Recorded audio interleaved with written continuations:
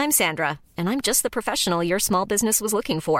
But you didn't hire me because you didn't use LinkedIn Jobs. LinkedIn has professionals you can't find anywhere else, including those who aren't actively looking for a new job, but might be open to the perfect role, like me. In a given month, over 70% of LinkedIn users don't visit other leading job sites. So if you're not looking on LinkedIn, you'll miss out on great candidates like Sandra. Start hiring professionals like a professional. Post your free job on linkedin.com/spoken today. Borgerligheden er grundlæggende i krise, fordi at der er en markant, og jeg tror på sigt, voksende svælt mellem det, man kan kalde centrum højre, og så det populistiske højre. Det er deri, den krise, som jeg beskriver, den eksisterer. Du hørte Christian Egander Skov, forfatteren bag Borgerlig Krise, som har modtaget 6- og 5-stjernede anmeldelser over hele linjen. Den er ude nu.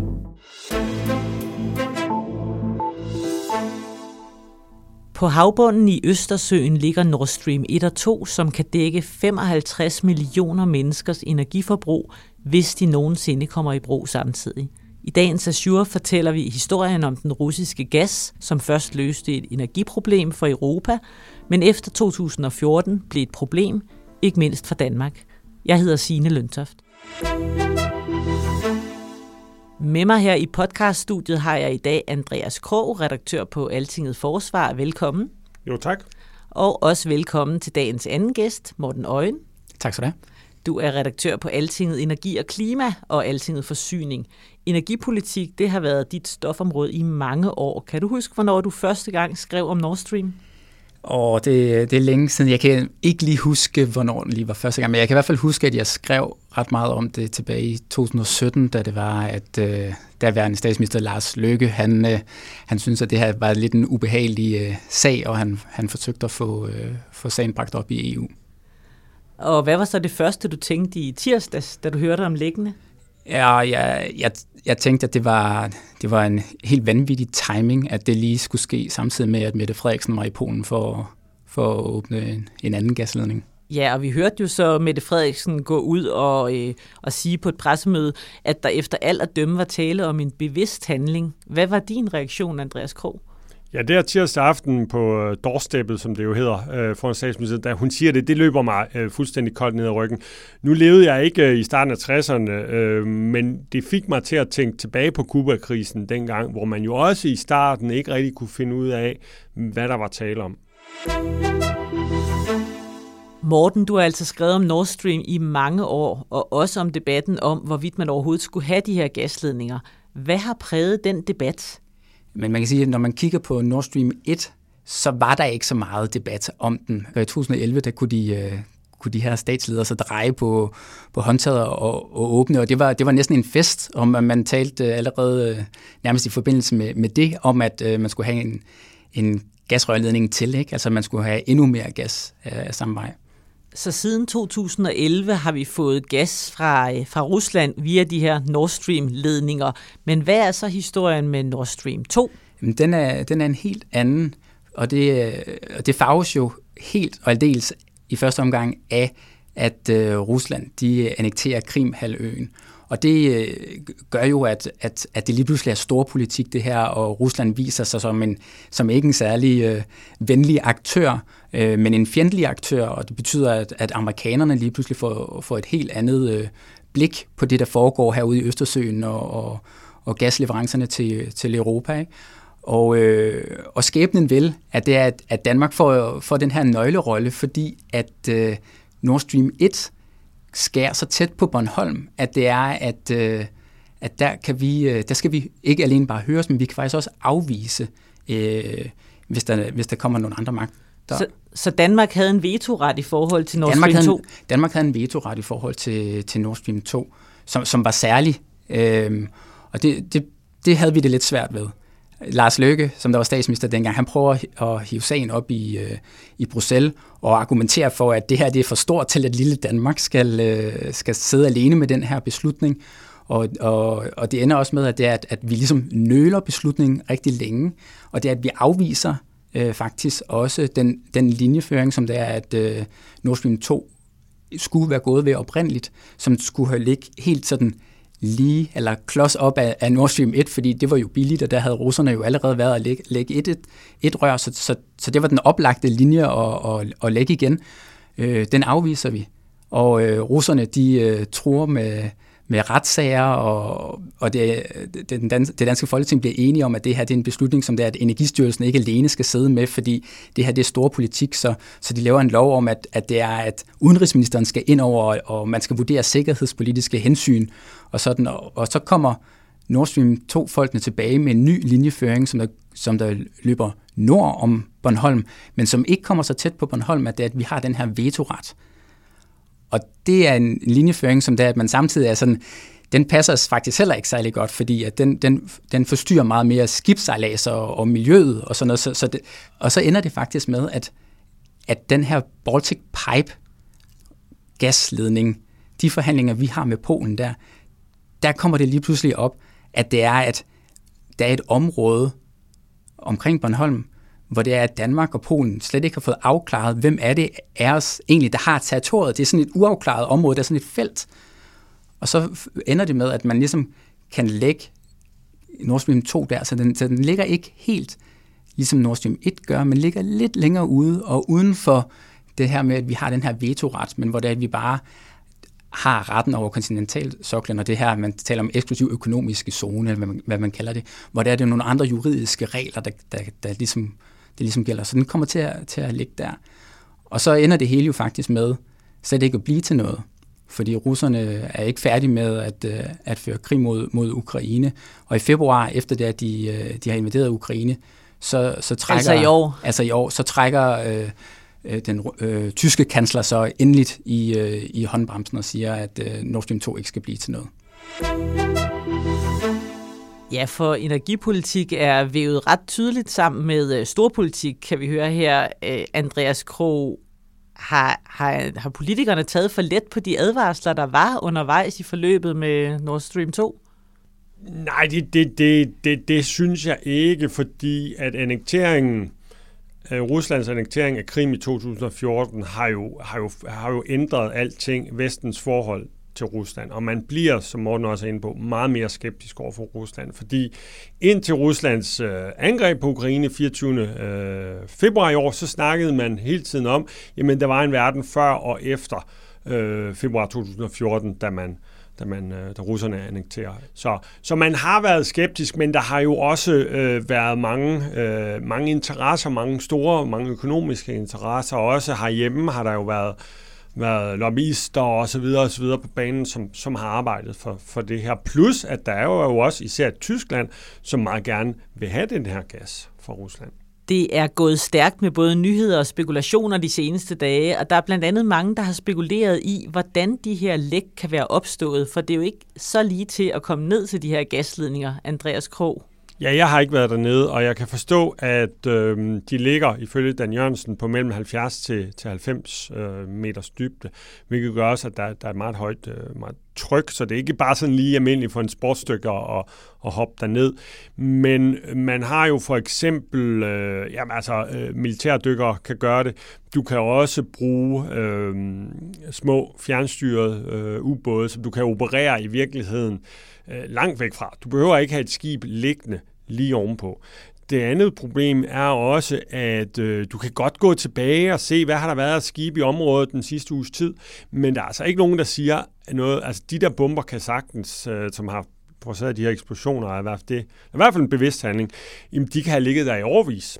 Det kan være noget, russerne har anbragt den dag, de åbnede Gazprom-ledningerne, og sagt, hvis vi en dag får brug for at sabotere, for at det ikke falder i andres folks hænder, så har vi de der siddende på. Fordi det er jo påfaldende, at det her det sker i timerne før, at Mette Frederiksen og den polske premierminister åbner Baltic Pipe-linjen, som jo er det alternativ til Nord Stream, som skal give os og polakkerne gas fra Norge. Hvad giver det dig anledning til af overvejelser? Jamen, altså, ligesom alle andre, tror jeg, siger, at det kan simpelthen ikke være tilfældigt. Og nu meldte den svenske kystvagt jo ud i dag, at der faktisk er tale om 4 huller, 4 lækager. Så man skal passe på med at lade sig rive med, men jeg kan ikke lade være med at tænke på, at det her, det har været noget, der har været plantet, og så har man sagt, på en eller anden dag, så får vi måske brug for det, og så har man via nogle radiosignaler aktiveret de her eksplosioner i mandags, for at sende et signal. Vi skal huske på, at vi er i krig med Rusland. Vi er i en form for hybridkrig mellem Vesten og Rusland. Den foregår i cyberspace, den foregår på alle mulige måder, informationskrig osv. Og det her, et af hovedelementerne i hybridkrig, er jo usikkerhed. Og det her, det har skabt kæmpe usikkerhed i Europa, og det har fået alle verdens øjne til at rette sig mod området lige øst for Bornholm. Det vækker vel også en bekymring for resten af energiforsyningen og for mulige terrormål omkring det? Ja, det gør det. Altså i Danmark, der har Energistyrelsen hævet beredskabsniveauet til det næsthøjeste, der er en skala på 5, og nu er vi på det her niveau 4, og det der tilbage, det er det, man vil kalde det røde felt. Og det betyder, at man ude på alle de her nøgle transformatorstationer og kraftvarmeværker, som vi har rundt i landet, der er der nu besked fra myndighederne om, at man skal have styr på hegnene, man skal have styr på overvågningskameraerne, man skal sørge for, at der ikke kommer nogen mennesker, som ikke skal være der. Og det er også sådan, at politiet nu er opmærksom på de afgørende steder. Ikke? Og hvis man hæver blikket og ser mod Norge for eksempel, så er det også sådan deroppe, at man holder ekstremt øje med den her situation, og at man har skruet op for trusselsniveauet i forhold til de norske olie- og gasplatforme ude langs vestkysten i Norge og ude i Nordsøen, hvor det er, at forsvaret også er sættes ind. Hvad er det, man konkret frygter? Man frygter, at det ikke er den eneste sabotage, der kommer til at ske, men at der vil følge flere. Andreas, det storpolitiske drama, det er jo slet ikke slut endnu. Hvad kommer der til at ske nu?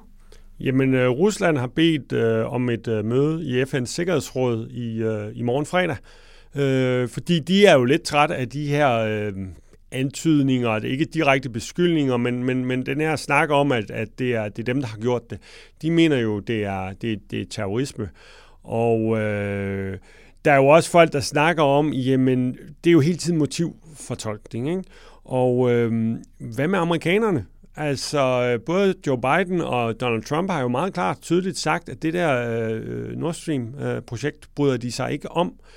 Så det her, jo, det er tilfældigvis foregået i Danmarks økonomiske zone, eksklusive økonomiske zoner, og derfor er det det danske forsvar, der tager sig af det osv., men det er jo op på et meget højere plan. Det er jo geopolitik, det er jo verdenspolitik osv., og jeg tror aldrig, vi finder ud af, hvem der har gjort det. Vi står jo også i den aparte situation, at Københavns politi er udpeget til at skulle efterforske sagen. Det skal de så gøre parallelt med den svenske efterretningstjeneste SÄPO, som også har sagt, at de vil lave en undersøgelse, og den russiske efterretningstjeneste FSB.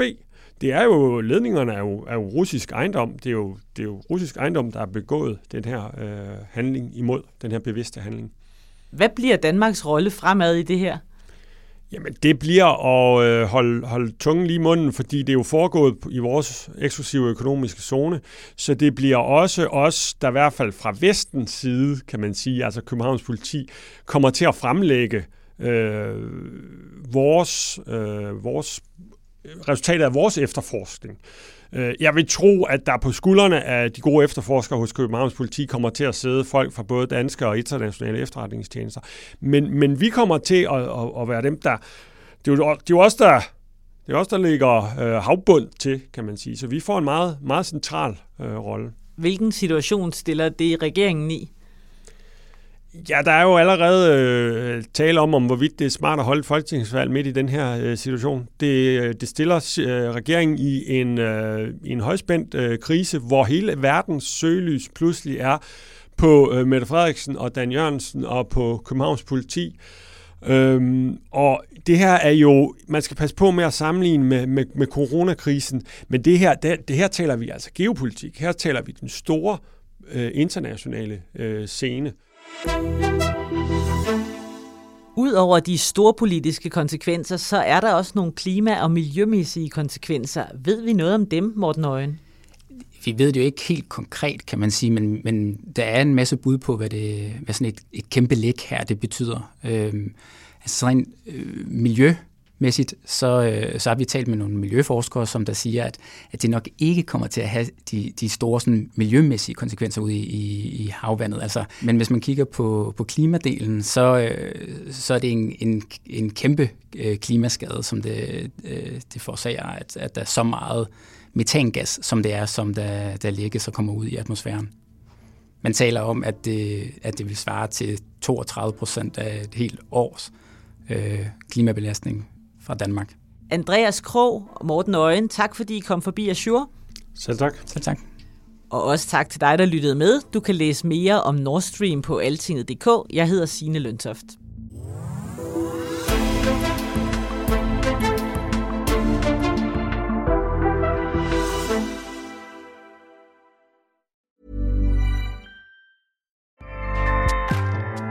Acast powers the world's best podcasts. Here's a show that we recommend.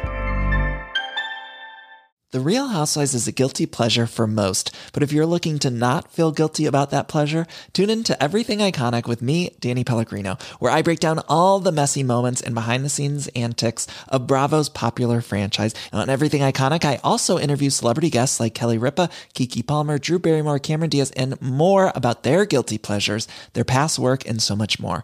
So if you're pop culture obsessed and find yourself watching way too much reality TV like me, tune in to Everything Iconic with Danny Pellegrino, wherever you listen to podcasts. Acast helps creators launch, grow, and monetize their podcasts everywhere. Acast.com.